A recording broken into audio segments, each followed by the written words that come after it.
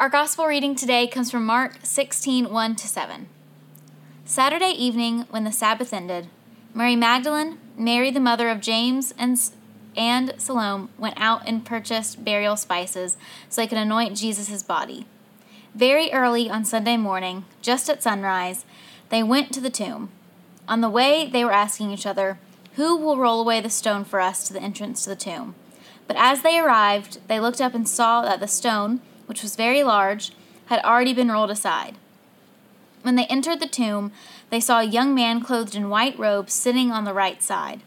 The women were shocked, but the angel said, "Don't be alarmed. You are looking for Jesus of Nazareth, who was crucified. He isn't here. He has risen from the dead. Look, this is where they laid his body. Now go and tell his disciples, including Peter, that Jesus is going ahead of you to Galilee. You will see him there, just as he told you before he died." This is the gospel of Christ. Thanks be to God.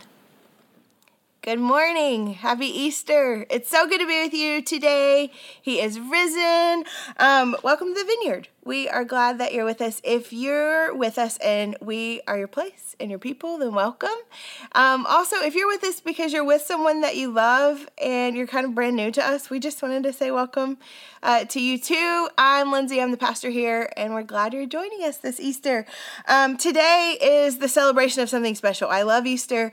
Today is our day as followers of Jesus. It's a day for singing and for dancing and for feasting and for connecting however we can in a really crazy time with people that we love.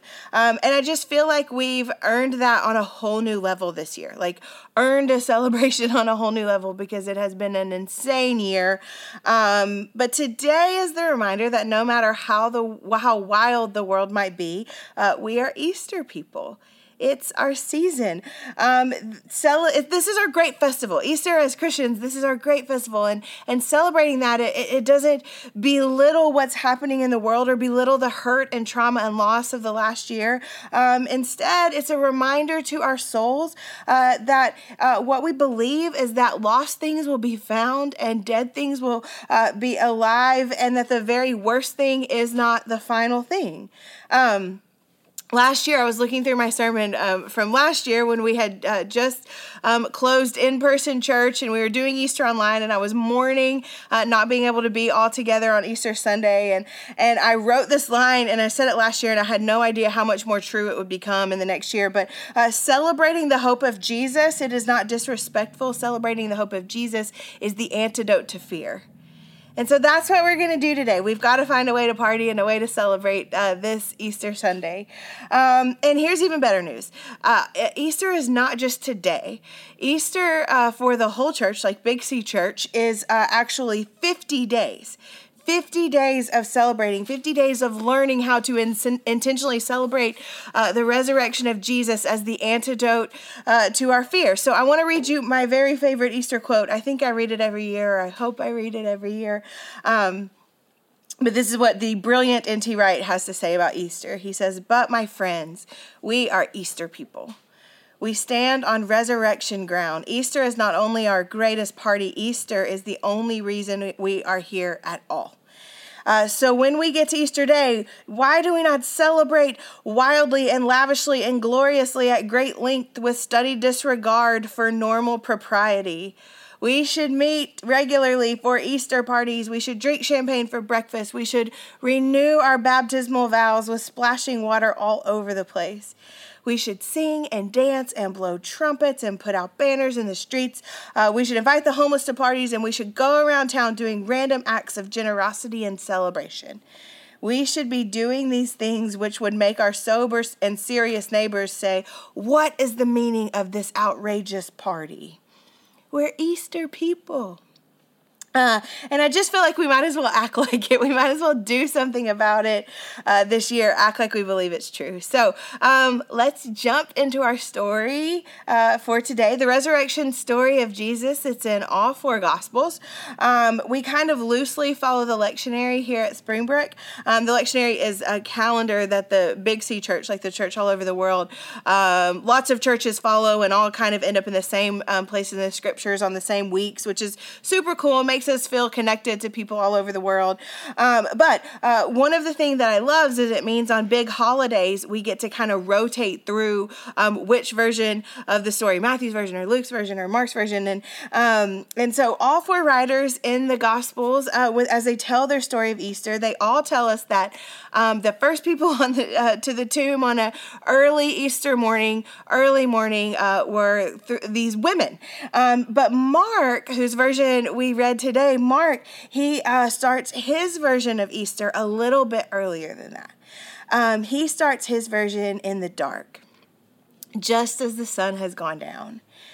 In the story of the resurrection and all that is about to happen, this little nuance of the darkness of the story beginning in the dark, I think is so interesting, and I think it's so important. For Mark, the story of the resurrection, it begins in the dark the night before, not just early that morning. Mark's story, it features three main characters, so to speak, three women, and I'll spare you my yearly little mini sermon on women in ministry and what it means for women to be the first to both witness and declare the resurrection of Jesus. But this is a big one for girls, so there's a little tiny mini sermon there. But here's kind of a flyover of what we know about these three women. We have Mary, the mother of Joseph and James. We also have another Mary Magdalene, who some scholars believe may have anointed Jesus just days before his crucifixion. There are a lot of Marys in the Bible, so if you find yourself confused as to which Mary's being talked about, it's a safe place. We all do that a little bit. It's sort of like how my mom thought Lindsay was a really cool and unique name she had never heard of, and then there were like 3 Lindsays or 5 Lindsays or something in my first grade.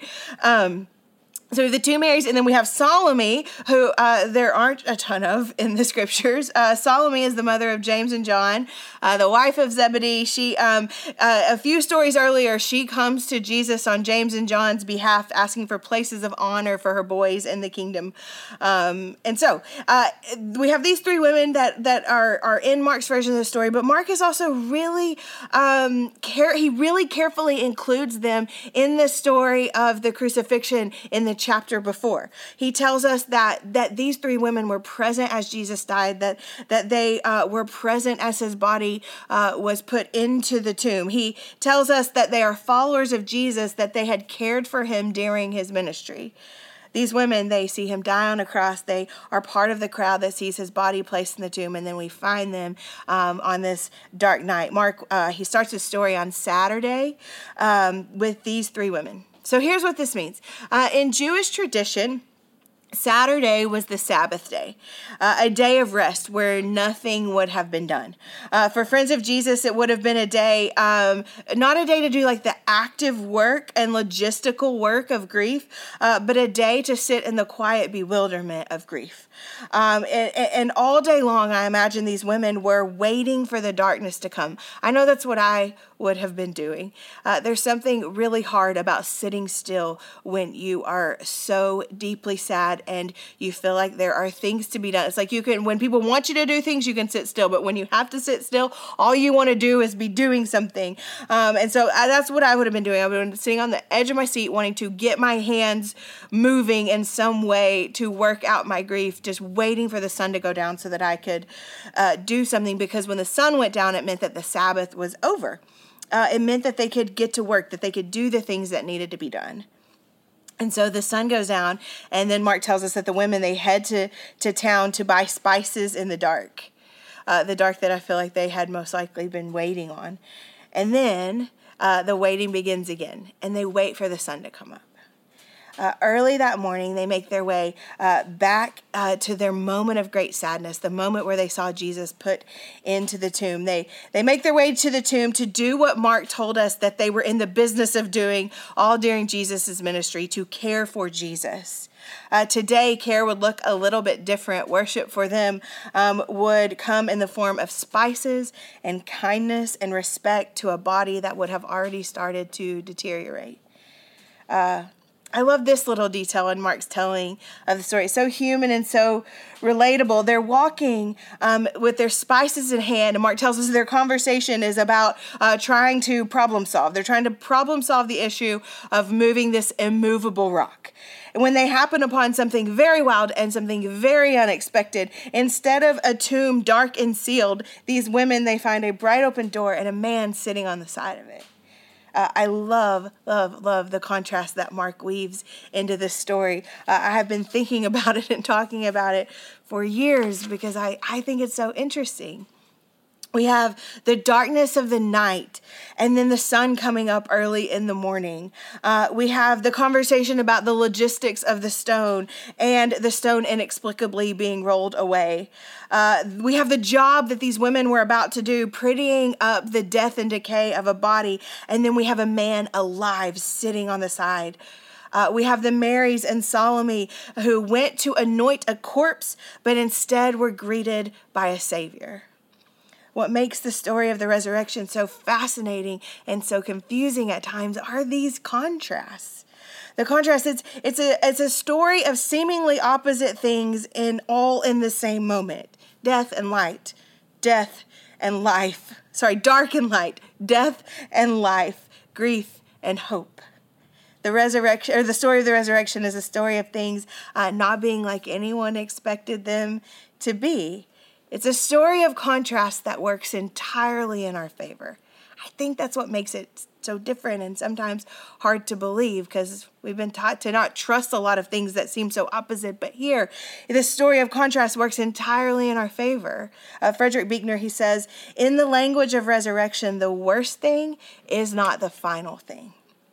Mary and Salome in the middle of their mourning with the supplies of death in their hands learn from this man sitting next to the tomb that the death of Jesus is not the final word of Jesus.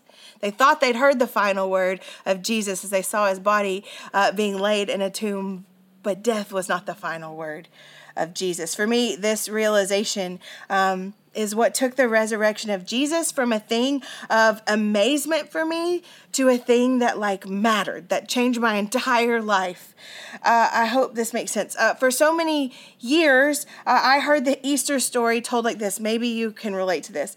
The story told that the resurrection is amazing because Jesus is alive and he's gone to heaven and one day we get to join him there too. And that's great news, but it's not the whole news. The surprise of the resurrection and the good news of the resurrection for me has been found in a little bit wider view. We talk a lot about taking a few steps back and looking at a wider view. Easter is the story of the God who did not give death the final word. The God who did not give death the final word. That's bigger than even conquering death in the name of heaven. It's a story about how life can be on this side of heaven as well. Easter, it's very much a story of something that happened in the past, and it's very much a story of what's happening in the future, but it is also a story that's living and active for today. It's a story of people taken by surprise and delight and hope, smack dab right in the middle of their grief, right in the middle of their sorrow and their mourning and their fear. In the middle of their darkest moment, people who, like Jesus, the Jesus that they cared for and the God that they hoped in are given new life and new breath into their lungs. That is a stark contrast. Mourning to joy. Mourning to joy, sorrow to the bewilderment and wild excitement of hope. The slow walk of sadness and the running speed of hope. The story of an empty tomb is the story of the God who comes into the middle of the stories of death and hopelessness and grief and sorrow and does transforming work there. Right there. Easter is not just the story of good news that happened a long time ago or what could be possible in the future, though it is both of those things, but it's also the story of good news that can happen right now. It's the story that tells of the God whose plan was never to just scrap everything and start over, but to take what was misunderstood and abused and dead and bring it back to life in the moment. Jesus, misunderstood, abused, and dead, and now alive. It's an invitation to our souls into the very same thing. An invitation into a life where what is most dark or dead can be true, but does not have the power to be the most true thing. It's the story of Easter. It's an invitation to new life, to wild hope, to fresh starts, to the things that God is up to now. Not just one day in the future, but now. I'm convinced that Easter isn't just a story that's meant to soothe us as we wait for the coming of a new world. It's a story about what's possible here and now in our current lives, in our current world, in our neighborhoods, our streets, our cities, our schools, our places where we work now, the places we are now. Here's why. If this isn't true, if this isn't what God's up to, if there isn't a now piece of the Easter story, then the truth is I wouldn't be here. I wouldn't be here now. If God is in the business of giving the final word to things like darkness and death and fear and despair, then I'm toast. I'm absolutely toast. If he's into scrapping things that are used and broken and busted and confused and useless in order to start over with something new and better, then there's no chance that I'm standing in front of this camera ever, or Chad or Aaron or Johnny or Jordan or any of us. I've said this a lot, and people smile like they think maybe, I don't know, that I'm overstating something, but I'm really not. You would not believe what has been dead inside me. And you would not believe how lonely and confused and useless and insecure I feel a lot of times. And you would not believe the things that have happened in my life that have threatened to take me out. A wild theologian that is a favorite of mine named Robert Capon, he says this. He says, the worst thing we can be in our darkness, our sin, our struggle, our destruction, the worst thing we can be in our darkness is dead.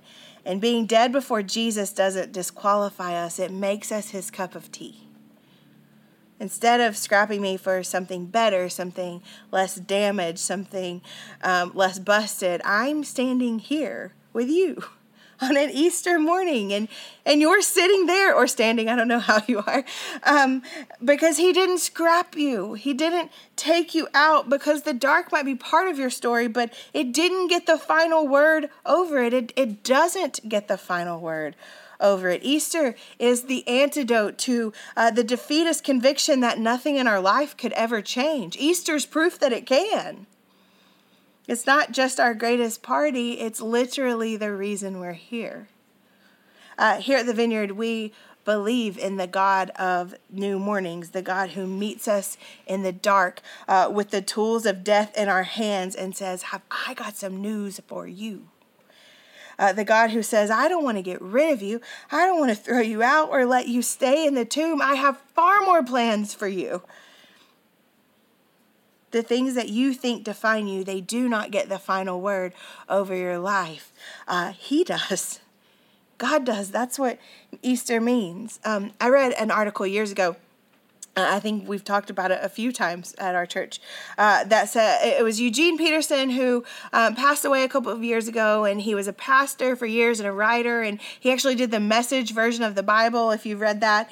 And at his funeral, his son said that his father used to sneak into his room at night, and that he would whisper these things over him. He said his dad would whisper these words: God loves you.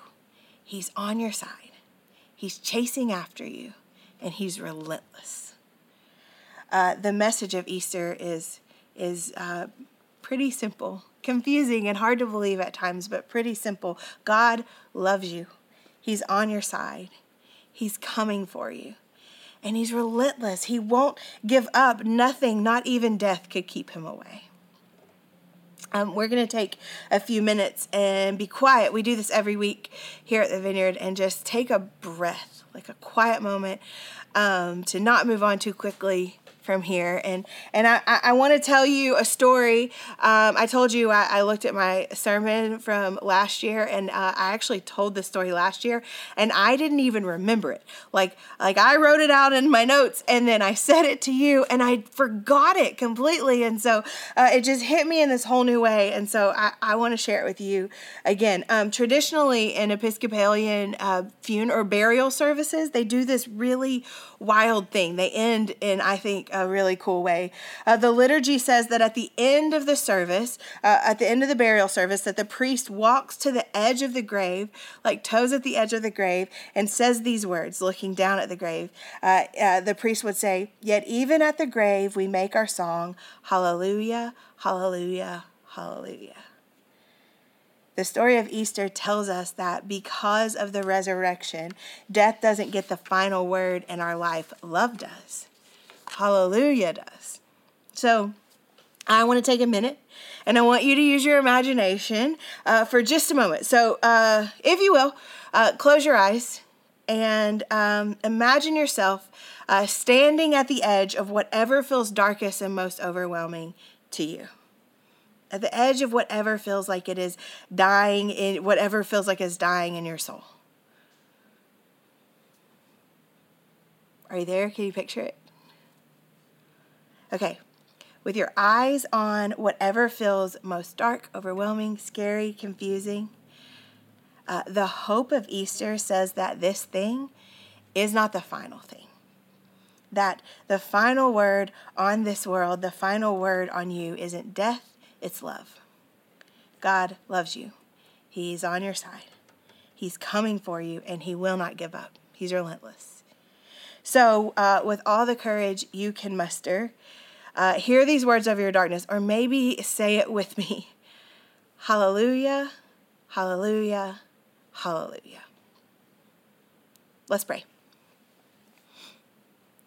Father, we thank you that our darkness was not too dark for you, that our despair was not too great for you, that our sin was not too horrible for you, that you came after us anyway. And so I pray for the courage to, as we look at the difficult places in our life, I pray for the courage to hope, the courage to have faith, and the courage to believe that you might have something greater and wider and wilder planned for us. We thank you for Jesus and for the cross and for the resurrection, and that it means that you love us, that you have not given up on us, that you are chasing us, and that you won't give up. In your name we pray.